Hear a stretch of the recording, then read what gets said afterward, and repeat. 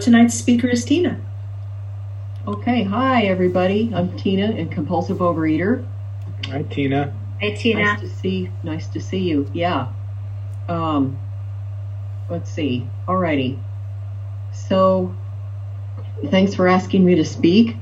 And I've never spoken at a 100-pounder meeting, so this is kind of a new thing, and great to have that opportunity. Oops, I put together a couple notes here. Let me pull this up. So, what was it like? Here are some photos of where I was at before I came into OA. And I think, a picture speaks 1,000 words, and kind of to address the idea of being a 100-pounder, I kind of wanted to show some of these. I came into OA in May, 11 years ago, and what happened is I found a program that really worked for me.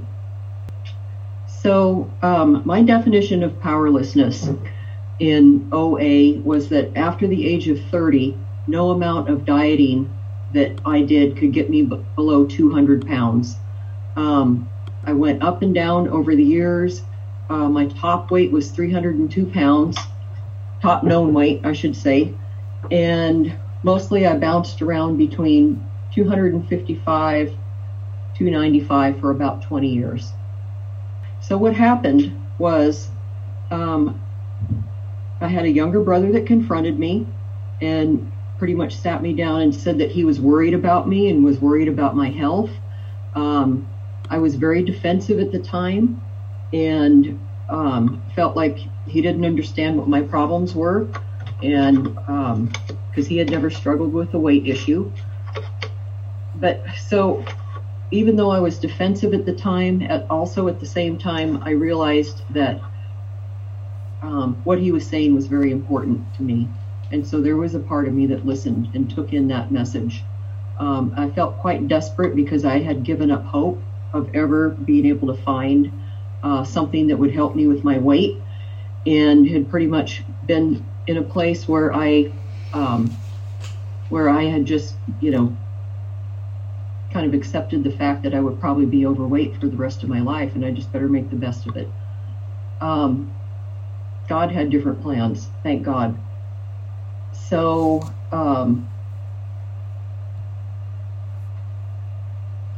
So what happens is I came into the doors of Overeaters Anonymous, and I found a sponsor and began working the steps with that sponsor. And all I can say is that everything began to change. What I said recently in one of the talks that I recently spoke at is that regarding my food and my eating, interestingly enough, it's a little bit different with me than for a lot of people, and I just wanted to, kind of briefly touch on that, is that I don't have alcoholic foods as best as I can tell at this point in my recovery, and that I've been blessed to be able to eat pretty much what I would say is I would be able to eat what I want, but what I want has changed, and that has been a miracle of the program that my higher power has blessed me with, because I don't want the same types of things that I used to want food-wise, and that has been a big blessing. The other major miracle that I would say has happened is that I have not experienced relapse, and that has been a blessing. So once I came into the doors of OA about 11 years ago, I've never once returned to the way I had been eating before. And, basically I was pretty much eating for two people at that point in time. And what I did was to help me on my food plan, because what I found I needed was some kind of a guideline about what my food needed to be. And what that was counting calories and weighing and measuring. And that was something that gave me a very objective measure of exactly what I was eating. And that was very helpful. And what I would say today is that my food isn't perfect, whatever perfect means. And I would say that before OA, I thought that my food needed to be perfect for it to be okay. And I also had an idea that even in kind of a lot of the beginning years of OA, that being abstinent meant that I was going to be on a diet for the rest of my life, and a calorie restricted diet for the rest of my life. And what I have found is that is not at all the case, by the grace of God. Let's see. So it took me about 2 years in OA to release 120 pounds.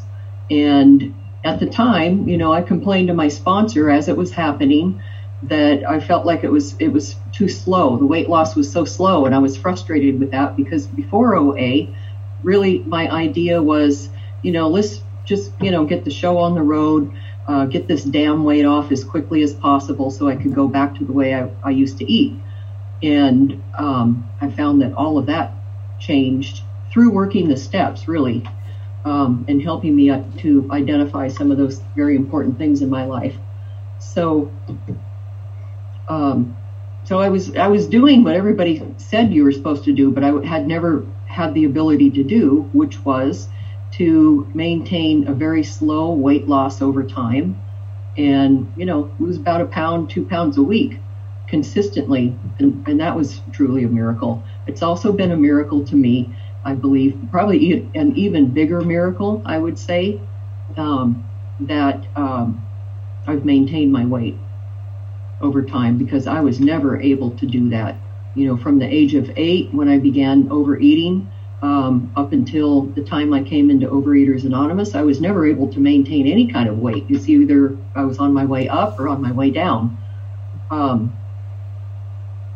So many miracles began to happen. And if I may, I'd like to share a little bit from my screen again, if that's okay.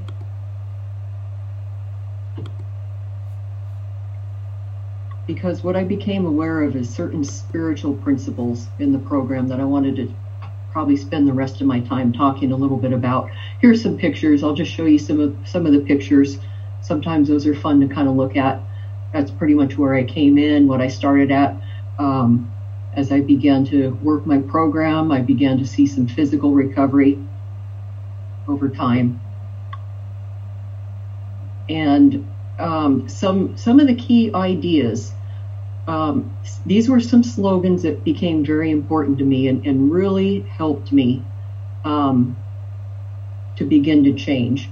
And one that was a key for me is to get something you've never had, you have to do something you've never done.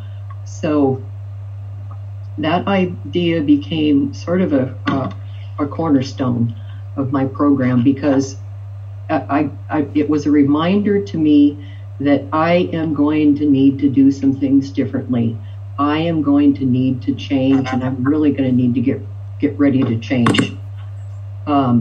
The other thing that really helped me in program was you can't think yourself into a new way of acting. You have to act yourself into a new way of thinking. So that's what I began to see happening in my life. And I thought, what an odd thing to say, because it's sort of the reverse of what you might expect. And so some other very important ideas and maybe some spiritual principles that I began to understand in OA was that I had been a believer in God before OA, but I knew that God would speak to us, but I didn't have any idea that it would get down to the level of our food and even food choices and food amounts. And that's something that I really discovered in OA. So I knew that God speaks to us, but I didn't realize that he would really get very specific if we asked for his help. And I also found in OA that we can learn to hear from him and better and become more sharply attuned to that voice. And I also learned, and I kind of knew before OA because of having been a believer before, that God has a will for my life. In other words, a plan or a will for my life. And I had always heard that he knows what's best for me, but it always kind of sounded like that kind of came with a negative for me, because I was worried about what he was going to ask me to do, and that totally got flipped on its head when I came into OA. And I also knew that I need help to live according to his plan. And then there was this idea of about focusing on the present moment, that I had never really gotten down into that level before. And so, kind of putting all those really key ideas together for me is what it distilled down was to the idea of God has a will for my every moment, and he will reveal it to me one step at a time if I ask him to. So I started to really wonder about that. And I wondered, okay, God, what is your will for this moment? And I asked him, I said, let's try this out. And one of the first things I heard was shave your legs. And I was shocked. I was absolutely shocked. I said, really? Because I thought it would be something of much more of a spiritual significance than, but what I got was shave your legs. And then I began to hear all kinds of other things sort of in that realm that had to do with my immediate living environment, things that had sort of gone by the wayside and I had let go for a long time because I was so heavy and overweight. I just didn't really care anymore. And so I began to hear things like this. I began to hear things like do the dishes, and do the laundry. And a lot of it was things that I hated, quite frankly, because there were things that never stayed done and were very frustrating to deal with, and things that, like I said, had really gone by the wayside in my life. Paperwork had piled up. There was clutter everywhere. This wasn't just about food for me. It was about everything going on in my life.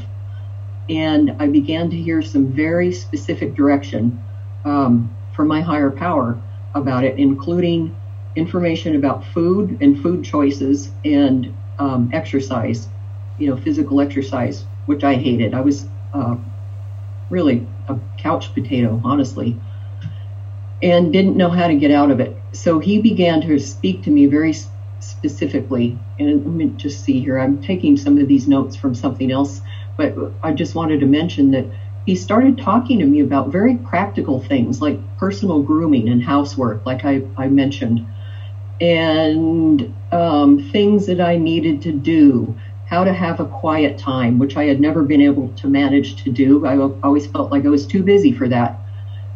He began to speak to me about when to get up in the morning, the exercise I needed to do or not do. So he began to give me balance that I didn't have in my life. In other words, I always thought that I either didn't want to do any exercise or I had to do it every day of the week or it wasn't good enough. And he began to speak to me in a very practical, kind way. And, I would get the voice about exercise maybe 2 or 3 times a week. And it was a gentle approach. So this was a completely different voice than my own voice, because my voice was the voice of the extremes. He talked to me about what to buy at stores, how to spend money, how to handle a problem at work, where to find something I lost, what to say to a friend. And so what happened at that point is what would come up for me quite often and was something that I really needed help dealing with. Position of I had asked for God's help. I was listening to his voice. I heard the message that would come, and then I didn't want to do it. And I thought, now what do I do? I heard, maybe let's just as an example, that the exercise for that day would be to walk. And I thought, I just really, everything hurts. I ache. I really just don't want to walk. And what I found that I could do is that I could ask help for that. whatever came up about me being unwilling is at that point what I needed to ask for help with, because it was a great thing to hear, my higher power's voice, but it's quite another thing to actually do it. And I needed a lot of help doing it, the physical action. So that's the process that I began to see that was at work in my life. A spiritual process, I call it willingness wheel, where, I would start out with the first 3 steps, the 3-step waltz of I can't, he can, I think I'll let him. So I would ask for help. I realized that I needed to ask for help. I needed to be humble. I needed to be willing to ask God for help, because that was really my part. Before I came into OA, I had no idea what my part was and what my higher power's part was. That was really confusing to me. But working the steps helped make that very clear. So I needed to ask for help. Help with my exercise, help with my food, help with just every single thing in my life. And what began to change is that I expected to hear something from my higher power, and I wanted to know what was going to come. Because in the past, what had happened is I would, shoot off these prayers, and then I would forget. I just forget, and I just didn't really have even the faith to even expect that something was going to come. And so what changed is I actually started to expect to hear from God about things. And so then the other part of my part was to listen. I needed to listen. So a big part of what helped me was doing a daily quiet time. So that's the kind of the main part of my day, where I would try to listen for my higher power's direction. But then it became all throughout the day, and listen for guidance and direction. And I did learn more about that over time. And so that takes willingness. And then once I hear some kind of a direction from my higher power, my part also was to act on it. So I had to do it, but the point was, if I ran into any obstacle, what I learned is all I had to do was go back to the top of this wheel and ask for help. So in other words, if I didn't feel like exercising that day, or he would even give me guidance about what to order from a menu in a restaurant. He would kind of speak to me and show me on the menu what I should order. And if it was the turkey and not the hamburger, and I kind of, hedged at that inside, then I would go back and I would say, okay, so this would take willingness, and then I would need to ask, but God, can you help me with that? Can you help me with my unwillingness to order what I believe I've heard that would be the best thing for me to order, or the exercise for the day, or whatever it may be. So what I began to see is that there was a momentum here that started to go around and around. And in the old days, before OA, what would happen is I might, possibly get direction from God about something. I may listen on my good days. But if I didn't feel like doing something, that was the end. It was done, But what I found in OA is that this willingness wheel, it could keep going around and around, and I never needed to be stuck again where I was. All I needed to do was go back up to the top here and ask for God's help with the unwillingness. And when I look back at my OA journey and ask, how do I account for the miracles that have happened in my life? The fact that I've been in OA for the 11 years. It took, the 2 years of the weight loss period, and been able to maintain that, which I had never, ever been able to do before. This is how I would account for it. It's a spiritual connection with my higher power. It's this willingness process and this momentum that got going and is still going. And I think that's pretty much what I'd like to say. So thank you. Thanks for listening.